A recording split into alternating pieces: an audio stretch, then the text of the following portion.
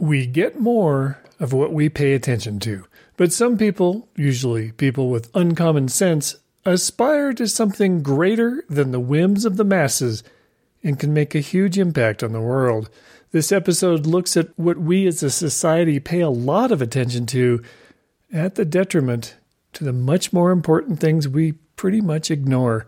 I have a story about each, and the contrast is mind-blowing.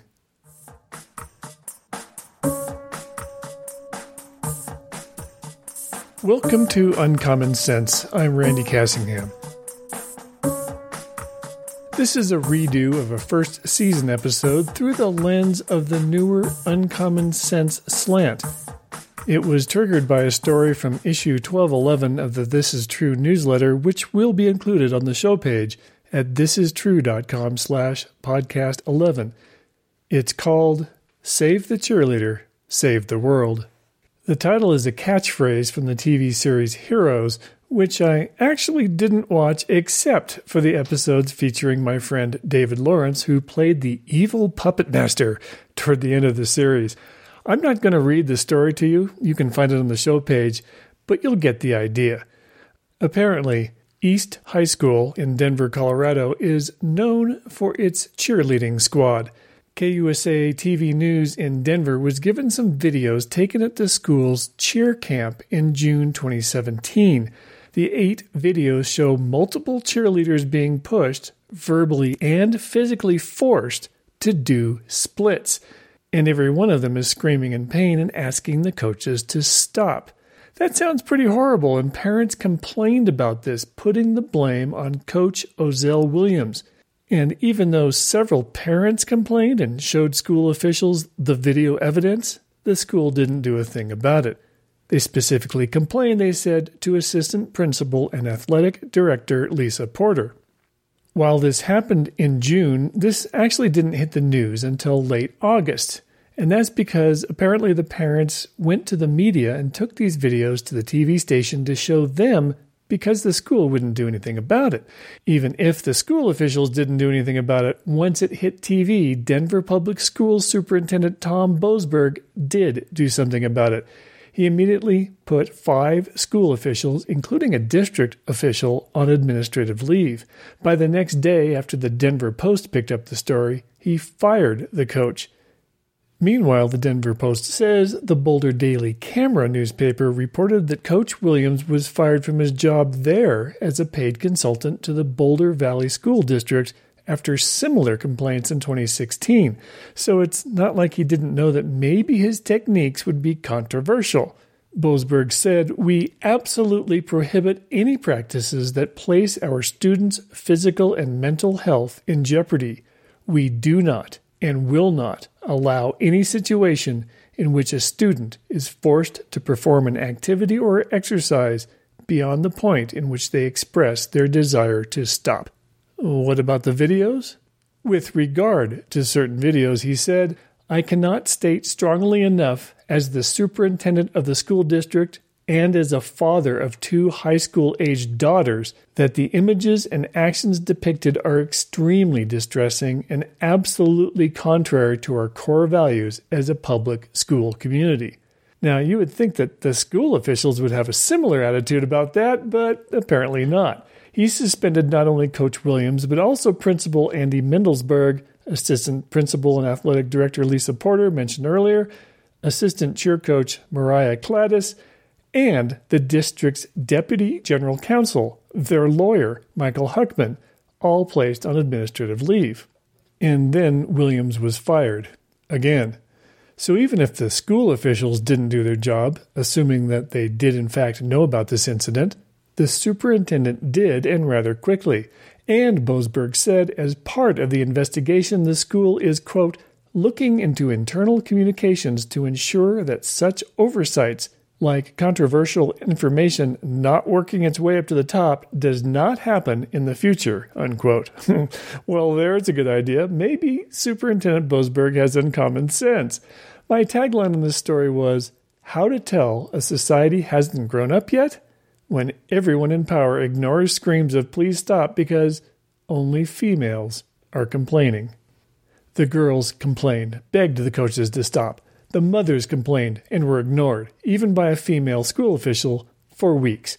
But once it hit the news, okay, then the guys jumped in and things happened. I think those girls felt really let down that even the women that were in charge ignored them.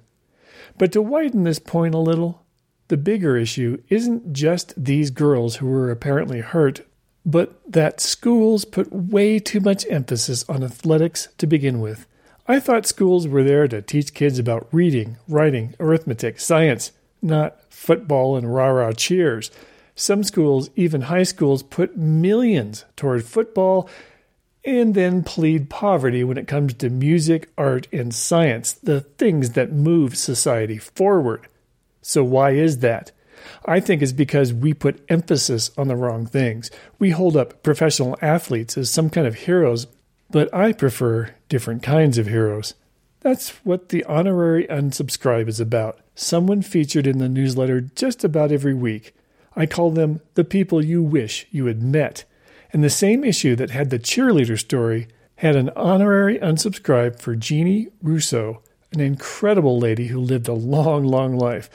I'll link to that write-up on the show page. Rousseau died August 25th, 2017 at age 98.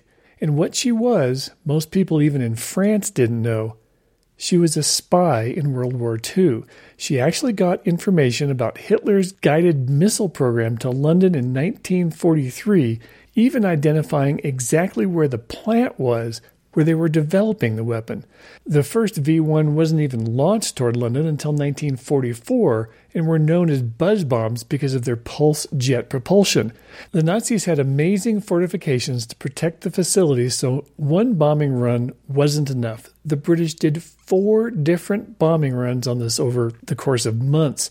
Even though that still didn't destroy the whole complex since it was so well fortified, it did slow the Nazis down, so Rousseau clearly saved thousands of lives. One of the reasons that people didn't know what she did during the war came out in a 1998 article in the Washington Post, which I'll link to on the show page. And that concluded she dodged most reporters and historians and reluctantly accepted a special medal from then CIA Director James Woolsey in 1993.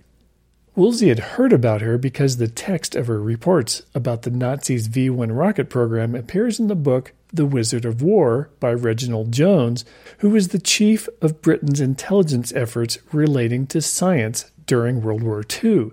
So the citation she got from the CIA, quote, lauded her for brilliant and effective espionage and for courage that is truly awe-inspiring.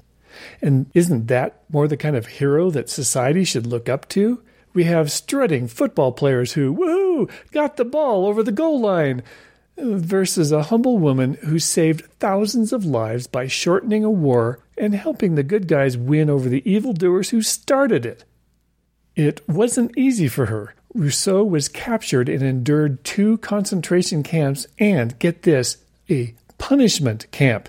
When the concentration camp isn't punishing enough, Nazis sent you to a punishment camp. Yet, they didn't break her. She was a slight, pretty young woman in her 20s when all this happened, and the Nazi interrogators couldn't get her to talk. As the CIA said in their citation, truly awe-inspiring. There aren't many football players who could do it. So how did she do it?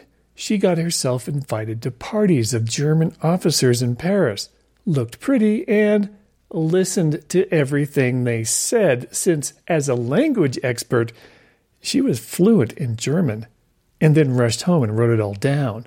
To get more details, she would say things like, "Oh no, that can't be true, what you're talking about." And the German officers would reply, "Let me show you these reports and plans." And they did. And once she got it all written down, she sent the information to London. It's like an episode of Hogan's Heroes. I actually have a little excerpt of one of her 2 main rocket reports that's been translated into English.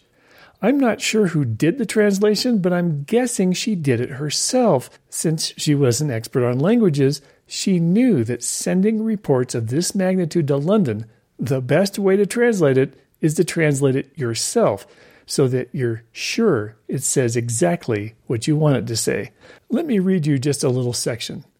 It appears that the final stage has been reached in developing a stratospheric bomb of an entirely new type. This bomb is reported to be 10 cubic meters in volume and filled with explosive. It would be launched almost vertically to reach the stratosphere as quickly as possible, initial velocity being maintained by successive explosions, the pulse jet.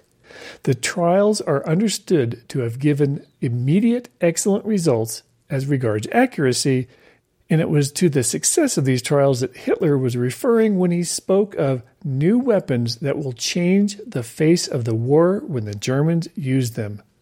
So London knew before the buzz bombs started coming in that Hitler was coming up with something new, and he definitely intended to use it. Her contact, her handler, if you will, as a spy, was Georges Lamarck, and apparently he was well known to the British and trusted by them. He actually wrote a little foreword on Rousseau's report, and he says, quote, "This material looks preposterous, but I have total faith in my source." He was vouching for her. He was trusting her. And good thing, because she was totally right. Another little part of her report says, quote, "A German officer estimates that only 50 to 100 of these bombs would suffice to destroy London. The batteries will be sited so that they can methodically destroy most of Britain's large cities during the winter." That's one hell of a threat. And she got those details by asking questions. Uncommon sense? You bet. So no wonder this was sent directly to Winston Churchill, and he personally ordered that site to be bombed. When you have somebody like this woman versus an even absolute sports star, there's no question in my mind who I think is a hero. Kids need to know there's life after cheer camp and after high school. There are goals much higher to aspire to when you liberally apply uncommon sense. We need better heroes than sports stars, and they're there if we look for them. The show notes for this episode are at thisistrue.com/podcast11. I'm Randy Cassingham, and I'll talk at you later.